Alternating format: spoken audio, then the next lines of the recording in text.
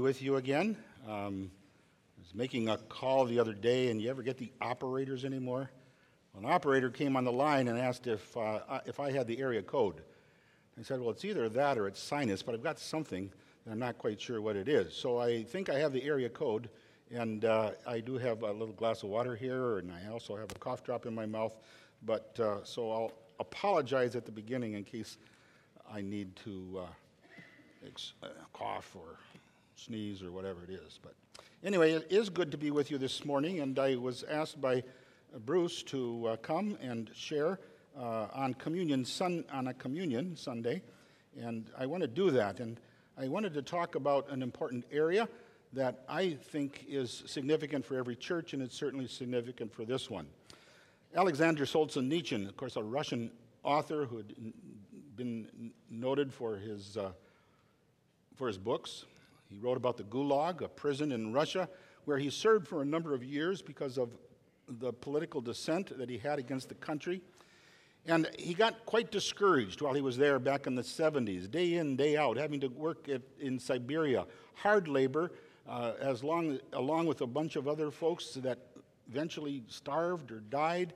And he began to think that this is just fruitless. It's going on, he has no hope. And one day he decided to just give up. His despair was so strong. He put his shovel down and he went to one of these homemade benches to sit down, and he had seen it happen before where a guard would come up and tell the prisoner to get up and get back to work. And if he didn't, he would take his shovel, more than likely, and just beat him to death. And he'd seen that happen before, and he said, I think now is the time I need to just quit. So he went to the bench and he sat there and he sensed this presence near him, and he looked up and there was an old prisoner who just grabbed a stick and drew a picture on the dirt of a cross. And he looked at that, and the man turned around and went back to work, and he began to look at that more intently, and it was as if something spoke to him. The cross. The cross upon which he knew Christ had died. And it just came to him through, I believe, the inspiration of the Holy Spirit, according to Chuck Colson's book, Loving God, how there's something greater than even the evil around, something more powerful than the Soviet Union, something that will last. And it gave him new purpose, and he got up and went back to work.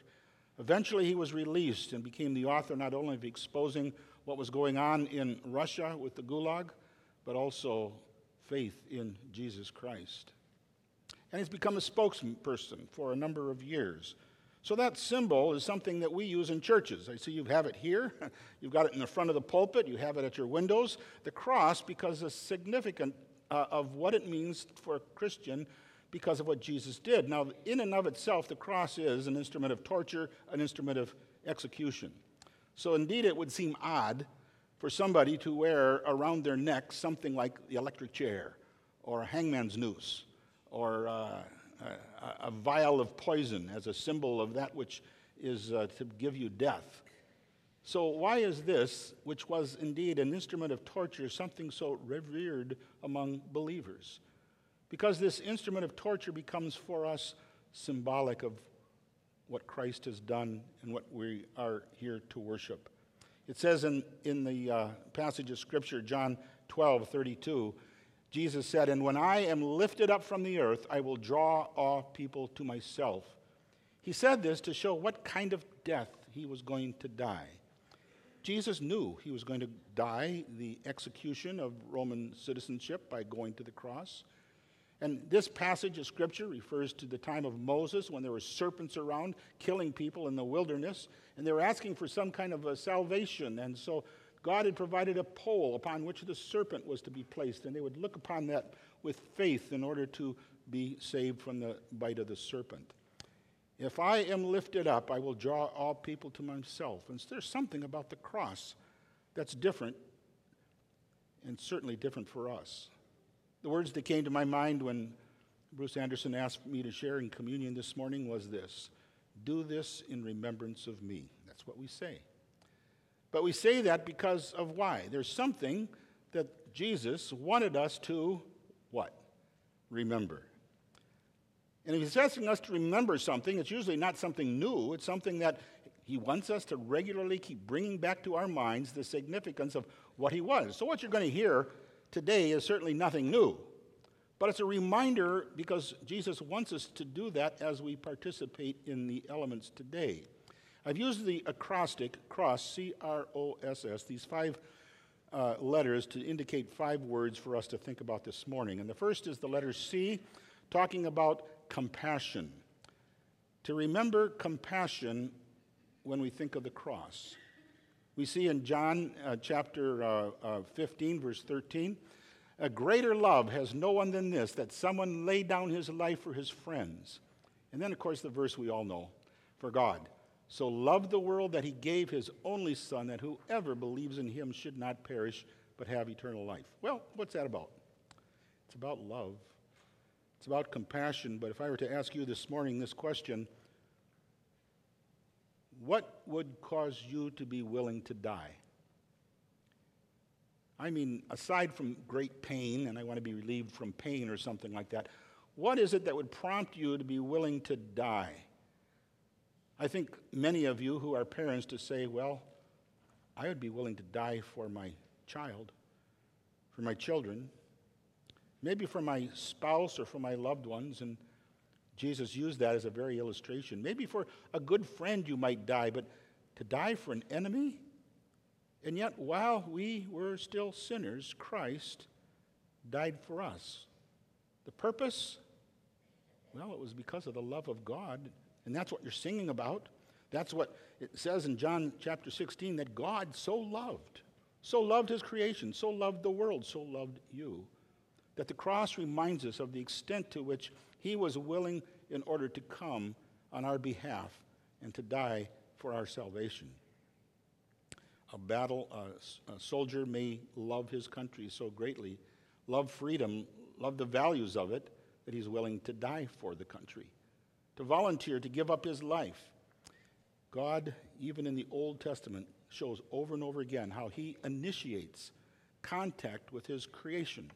How he initiated, even when Adam sinned, not only created Adam and Eve, but as Adam sinned, what happened? God was there in the garden saying, Adam, Adam, where are you? Now there was a separation, a serious separation, because he said, when you disobey, when you sin, death will result. You will die. Now from that day on, Adam was already beginning the dying process. Even from the moment we're born, we're going to begin the dying process. This life is temporary. Part of it all comes right from the very curse of sin itself. But in looking at that, God continued to search and reach out. And Abraham calling a people unto himself, and Isaac and Jacob calling a nation in order that he might demonstrate his love and redemption to the world. Called out to someone like Moses to lead his people into the promised land, and called him even as a reluctant servant because he heard the cries of his people. And as they went forward, there was a Joshua and in the Judges that were called to bring about a people to reflect the glory of God and to hear God desires to have a relationship with his people. This morning, God desires to have a relationship with you because he loves you. Individually and corporately. And what indeed the world has done is rejected him, and they love themselves. They love what they do. They often don't need God or anything he has for us. Jesus came to seek and to save that which is lost. Sometimes we have that illustration of Jesus knocking on the door. Well, do you know, there was a time in your life, if you are a believer in Jesus, where he, by his omniscient sovereignty, knocked on your heart's door, made you aware of your sin and aware of his desire for you to open that door, to allow him to enter into a personal relationship. The cross is the means by which we do that. One of my favorite hymns, Amazing Love, Amazing Love. How can it be that thou, O God, should die for me, for you? That we understand that he not only died for the world, but out of compassion, he died for you. Second word comes to reconciliation, the letter R. And it says in the scriptures, in this term that is used, that in Christ, God was reconciling the world to himself, not counting their trespasses. Or in Colossians 1, for in him all the fullness of God was pleased to dwell, and through him to reconcile to himself all things, whether on earth or in heaven, making peace by the blood of the cross. This concept of reconciliation, the first one might be the purpose for which we see the cross. The purpose is love. This one is, you might want to call it the plan that he has, the awareness that God had to come up with a plan in order to make this thing work. We are apart from him. Now, we hear on the news, the nurses are not exactly on the same page as Abbott Northwestern Hospital and for the Allina hospitals, that they have differences of opinion so strong that they're striking and refusing to work. So someone's brought in to be a mediator to talk about how we might be able to compromise in order to come back to some kind of a reconciliation. Well, reconciliation with God isn't a means of compromise because he's the one that has set the rules, and not only that, he's the one who's perfectly holy. And a law was broken, and sin separates us from God. That's not something he can just forgive, but we have a problem, and this is what the story of the cross is about. We have a problem which goes this way. Sin is the rejection of God, and once we become unholy, we are unclean, and God in his holiness is not only a God of love, but a God of justice and a God of sovereignty. How do we compare, how do we bring together justice, something that has to be met, and love, something which desires in order to us to have this relationship with him? And the answer, he came, the plan was, I will come and pay that price of death. Everybody else is a sinner. No one else can pay the price because you and I and everybody else have committed sin and sins against God and have made us unclean. So there needs to be this reconciliation. And in the book of Ephesians, we read these words, for he himself is our peace, Jesus, who has made us both one and has broken down in his flesh the dividing wall of hostility. Sin on one side, sinner on the other side. There's this wall. By abolishing the law of the commandments expressed in the ordinances, that he might create in himself one new man in place of the two, so making peace, and might reconcile us both to God in one body. Through the cross, thereby killing the hostility, he came and preached peace to you who are far off and peace to those who are near. For through him we both have access to the Spirit of the Father. How could somebody come before a holy God? In the Old Testament, they came up with this idea, a plan. An animal had to be killed, called the sacrificial system. Horrible. Aren't you glad you don't live in the New Testament? They had to take an animal, a clean animal, usually the best of the flock or the best of the herd, and according to the restrictions, and they began this temple relationship after a while, but even from the beginning, there were sacrifices made. The sacrifices that in order to have a relationship with God, blood had to be shed. Something had to die in order for us to come before God. Do you realize that? Death had to occur because God takes sin so seriously because he's the God of justice. So he provides this means of the sacrifice to just kind of cover over the sin, but now he came a plan whereby sin itself could be eradicated, to not just be looked over, but now cleansed and forgiven. He became the God-man, the one who came, born of a virgin, to represent God before man and man before God. No one else can do that. But it was a real man, a real God, who took this unique relationship, as it was explained in the scriptures, in order to take the punishment for our sin and became sin itself, and the judgment came upon him. Again, this week in the news, I read and saw the pictures of President Mahmoud Abbas. Do you know who he is? President of the Palestinians. And the Prime Minister Benjamin Netanyahu, who is in charge of Israel. And it was the funeral of Shimon Peres, who died. And now here came the president of the Palestinian group and the Prime Minister of Israel. And they made history just because they came together and shook hands at the funeral. Now, that certainly is not reconciliation, but how could people who are so divided regarding their philosophies of who owns the land and all of the wars that relate to that, the Arab and the Jew, to come together at least at this point to shake hands to honor someone who sought peace during his days that he was in power in Israel. We've had animosity ever since the days of Jacob and Esau, ever since the days of Isaac and Ishmael. And even one of the things that surprised me, I had to have another reawakening. I may have shared last time, one of the volunteer things we do is to work with international students, many of whom are Muslim, and one who recently received the Lord. And I had to be reminded again when I see some of their Facebook posts of how they put up some of the atrocities that the Jews are doing against the Palestinians. And I think, oh yeah, there's a lot of hatred and animosity among this group. How is it in Scripture? How is it to bring two warring parties together? Well, I'll tell you how it is. We help support at Stansfield, where I used to pastor, one of the ladies, maybe you had her speak here, Dr. Pat, News Service 2000.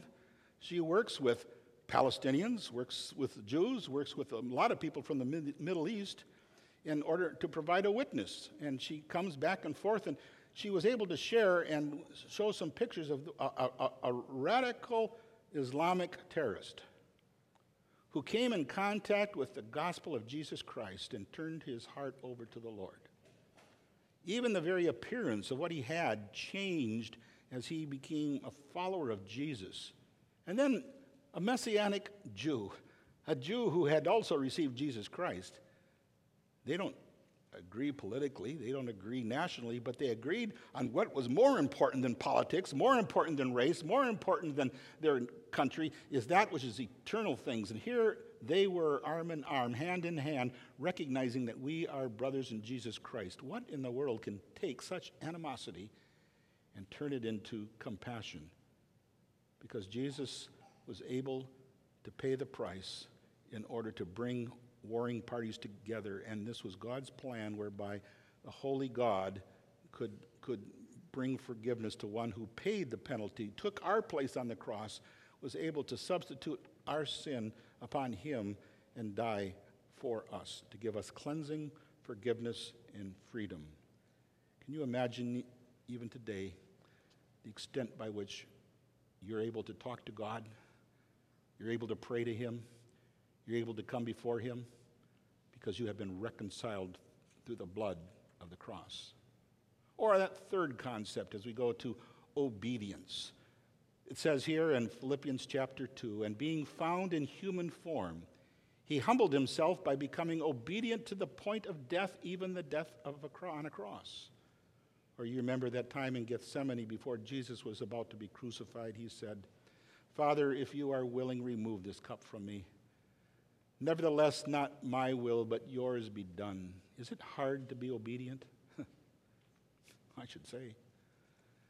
Does it look to be something that is an attractive thing to go to the cross? Not on your life, even for Jesus in that human aspect on earth. Where it said in that context that even his sweat was as sweat as blood. But it was the plan. It was the process by which this plan is to be carried out. The awareness that even from the very beginning of Genesis, there was this set out the prophecy that the Son of God, the seed of the woman, was to die. Or it is fulfilled in various passages in the Psalms we call them the Messianic Psalms. There he began to say on the cross, my God, why have you forsaken me? That came from the Psalm as a prophecy, a prediction of what was going to happen to Jesus. Or how it went into details regarding the insults and regarding casting of lots. And all of these predictions that were people in the Old Testament were looking for the Messiah, these were the things that they wanted to kind of excuse to realize that there is suffering. In Isaiah 53, what a tremendous passage. Took our sorrows, carried our grief, was pierced for our iniquities. No bones were broken about him. And like a lamb before his shears is silent, so he opened not his mouth. And in this picture of the sacrificial lamb, the suffering servant is portrayed even in the Old Testament because of the importance that the process was laid down by which he was to be obedient to the eternal plan of Almighty God from the time of our understanding in the Old Testament. So he calls us to also follow in the footsteps of Christ, to be obedient. When I went to Bethel College back in the 60s, it was part of the Bethel Royal Players, if anybody's heard of them. They're the people that put on plays. And in that context, I was given a play that we were able to tour around to different churches out west. And the play was called The Conquest of Burma. It was the story of Adoniram Judson. Adoniram Judson was the missionary back in the 1800s that went into Burma. And I played the part of Adoniram, and so his life story became very real to me. And quite an important sacrifice, because as he graduated from seminary and had the privilege of going to education in an outstanding seminary, a very prestigious church in Boston invited him to come and be the assistant pastor on staff. And he thought and prayed about it, but he was not at peace. And he said, "My work is not here. God's calling me beyond the seas. To stay here, even to serve God in this ministry, I would feel it would only be partial obedience, and I would not be happy in that." So out of obedience and against everybody's advice, he left his home, his parents, his family. He took a wife, Anne Hasselbring, and in going over to this area of the lost heathen of Burma, they had a child who then became very sick and died. After a few years, his wife became sick and died. In time, he came and married another woman who then developed an illness and died. There became a revolt in the land, and he was ending up in prison and beaten for his faith and very discouraged. But the most discouraging part of his ministry in witnessing over and over again to the people of Burma was he had no converts. And after a long period of time, there was a man who came who tried to help him with translation that came to faith in Jesus Christ. And then there was one, and there was two, and there was three. Adoniram Judson died, from our perspective, not being very successful. But from that seed that was planted, God, by his mercy, brought up a number of people. Now the country's called Myanmar, under control. It's still illegal. But I had the privilege to go to India, and there in a school, many of the students who came from Myanmar, came from Burma, were great-great-grandchildren spiritually of the kind of roots that Adoniram Judson used because of his obedience to Jesus Christ. And they're there studying for mission service. Now, they weren't there legally, but they came in order to go back to their country to start churches, and I get regular reports of one of the students who has started a continued church, and the church is growing, the second greatest religion in Myanmar, even though there's persecution going on there. Because persecution doesn't make a difference when obedience to God's greater plan becomes more important than life itself, just like Jesus did. Because it says he even was able to, with joy, go before the cross, because there's something greater that's coming as a result of this. If our mindset is only regarding this world, it passes away. It's gone. But if he realizes there's something greater to come, and here now there's a people called unto himself. So the passage then next reads in the book of Matthew, "Then Jesus told his disciples, if anyone would come after me, let him deny himself and take up his cross and follow me." We look at the cross, what Jesus has done, but the cross is also a symbol of obedience. And as we look at this, the question has to come back to us. What about us and our obedience?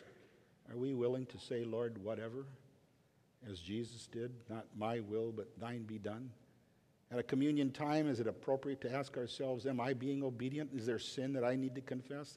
Is there a way in which I need to listen to Jesus' words as he gave it to his disciples that went this way? Why do you call me Lord, Lord, and not do the things I tell you? Am I really your Lord? We are not saved by works. There's not enough things we can do. We're saved by grace. But in receiving him, he does have a call upon our lives. Are we willing to take that seriously, to follow in the footsteps of Jesus to obedience, even as his obedience brought about for us freedom? Well, now we go to the letter S. The first letter that comes to my mind is Satan's defeat. John 12:31-32. Now this is the judgment of this world. Now will the ruler of this world be cast out. And I, when I'm lifted up from the earth, will draw all people to myself. Hebrews reminds us, since therefore the children share in flesh and blood, he himself likewise partook of the same things, flesh and blood, that through death he might destroy the one who has the power of death, that is the devil. He's on a rescue mission. The more I read about Satan, the less I like him. The more I am aware of how he plays dirty and see the effects of sin, my heart's broken, but not nearly as much as it hurts God, who created Satan and the angels, who in their rebellion began to do havoc, and once judgment came upon them, now they're doing everything they can to bring down God's people, right from the very beginning of Adam and Eve on through today. Why do we have such persecution going on throughout the world? Why is it that our world is in such an unbelievable mess that needs reconciliation? I can tell you what's going on in our world today in one word. I can tell you what's going on in America today in one word: Satan. We are in spiritual warfare. We are in the process of seeing something more cosmic going on: righteousness and worldliness. Things that are temporary and things that are eternal. From Genesis 3:15, right from the beginning, it said that the seed of the woman was to crush the head of the serpent, but the serpent was going to injure the heel. And he did, through the cross. This was the conflict, the power behind it. This was the awareness of who's going to win. And Jesus didn't win by overcoming, as he will in victory when he comes again, but by giving himself to the plan of God, that in defeating Satan, he took upon our sins, and now death itself is destroyed. Sin itself is done away with. Remember, I talked when I was here, I think last time, I talked about salvation in 3 different ways. We have been saved, we are being saved, we shall be saved, and we have been saved from the very power that sin has over us, the penalty, rather, that sin has over us. We are being saved by the power that sin has over us because we're in the process of sanctification, and we shall be saved from the very presence of sin itself. Why? Because of the cross. And I'm going to talk about that here, and as we get to the second S when we look at salvation. But now there is victory in Jesus. Now there's release from his power. We don't have to be bound anymore. But now he comes regardless whether we're rich or poor, educated or uneducated, slave or free, Gentile or Jew, Arab or Israeli. We come because Satan seeks to divide and destroy and kill, but he came to overcome the power of Satan and gives to us the victory that is ours because the Holy Spirit dwells within us. We need not go that path anymore. We have a way out. And Colossians chapter 2 says he disarmed the rulers and authorities and put them to open shame by triumphing over them in him. Victory in Jesus. Can you claim that? That in Christ, we're not what we want to be. We're not what we used to be. But God's in the process of making us into the image of his own Son because of the cross. We are free from the bondage of Satan. And that last S, which I already commented on, is salvation. Remember our salvation. That's the final product that comes because of the cross, that Jesus came in order to seek and to save that which is lost. It says in John 3, and Moses lifted up the serpent in the wilderness, so must the Son of Man be lifted up. But whoever believes in him may have eternal life. Peter says, for Christ also suffered once for all for the sins, for the righteous for the unrighteous, that he might bring us to God, being put to death in the flesh, but made alive in the spirit. Oh, thankful for the resurrection. But first came the death.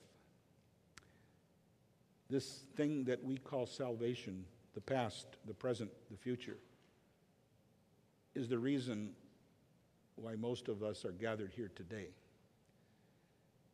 You have been saved by faith because of what Jesus did on the cross. Now, if you haven't, the invitation is for you. I don't know your own personal story. I don't know what went on. I do know that there's a lot of ways and words that come from various teachers and preachers, but it all stems around the cross and the person of Jesus Christ and putting your faith in him, that he died for you and that you need to confess your sins, to say, yes, I do accept that, not just with my head, but with my heart. Lord, take me. I want to be yours. And he has knocked on your door. He has initiated the opportunity for us to come and be cleansed of all unrighteousness. And in that context, it's the blood of Jesus Christ that cleanses us from all sins.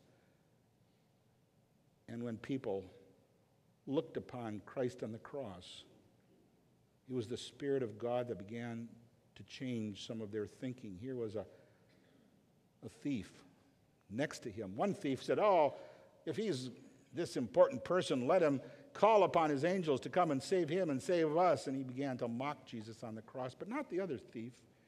He stood next to him and said, remember me. Remember me when you enter into your kingdom. And it was the case that Jesus said, today you shall be with me in paradise. It was the thief that realized his sin and saw the need for his salvation. It was a centurion who, after witnessing all of the things that he and his compatriots placed upon Jesus, stood at his death and said, truly, this was the Son of God, different than any other prisoner. It was Joseph of Arimathea there at the cross, who became an interesting follower of Jesus, but when he died, he was no longer a secret disciple. He went and asked for the body of Jesus. And Nicodemus, the same thing. There was something that brought some courage to them, even in the midst of the death of Jesus, because this one should not have died. Please, can I take his body and give him a proper burial? And all throughout history, people are brought to the cross to come to say there's an exchange that can take place. Righteous for unrighteous, in order to make us righteous. One missionary was trying to get the concept of Jesus across and showed a video of the passion of the Lord through one of the videos given by Campus Crusade for Christ. And as they watched the crucifixion, this tribe in India began to shout because he was a good man. And then he began to realize what it was that happened as he was able to tell the story of how our hearts can go from darkness to light, from death to life, from lost to being saved. And they came, and they wept, and they came to Christ because of what they'd seen and because what God's Spirit allowed them to understand. It says in 1 Corinthians chapter 1:18, for the word of the cross is folly to those who are perishing, but to us who are being saved, it's the power of God. As a chaplain with Ramsey County Sheriff's Department, I can tell you the name of Jesus is not taken very well. It's okay to talk about God. It's okay to talk about another power. But you have to walk a fine line when you talk about Jesus. Why? Because people love darkness rather than light. Because it exposes our sin, but there came one who, in spite of that, loves us. In spite of this, opens up opportunities where people can know truth. And now we take some elements. Bread, symbolic of his broken body, and a cup, symbolic of his blood. That becomes the very product of the cross. It, in and of itself, doesn't forgive us from sin. It, in and itself, doesn't save us. In and of itself is like a photograph that reminds us and reminds us of why we're here and who it is that bought with his blood our salvation. Let's pray. Holy God, I thank you for your plan that brought Christ to the cross, sinless for us sinners, to take upon the suffering and take upon the death, in order that we might be free. I pray for anyone here today, Lord, who might be struggling with this. Your Spirit speaking to their heart that they need to say yes to you. Lord, would you give them that opportunity today to say, Lord, save me. Forgive me of my sin. Come into my life. Come into my heart. Lord, here I am. I'm yours. And that confidence that comes that now there is therefore no condemnation for those in Christ Jesus because of the cross. Lord, it's an awesome thing to be called your children, to be reconciled with you and with one another, because greater is he that's within us than he that's in the world. Give to us, Lord, that sense of your presence, your love, as we worship you and think about what it is you've done on our behalf. In Jesus' name. Remember compassion. Remember reconciliation. Remember obedience. Remember Satan's defeat. Remember salvation. Understand it's the practice of the church as we take our elements that we will pass the bread out in silence. Make that a time of prayer, of meditation, of thought. And then after the bread's passed out, hold it, and the cup will be passed out. And then we will have the band sing and give us some words to think about as part of the worship of the cross. And then as we then at the end will take the cup and the bread together. And so in that regard. Now, if you're not saved and you're not sure, there's no embarrassment by passing it up.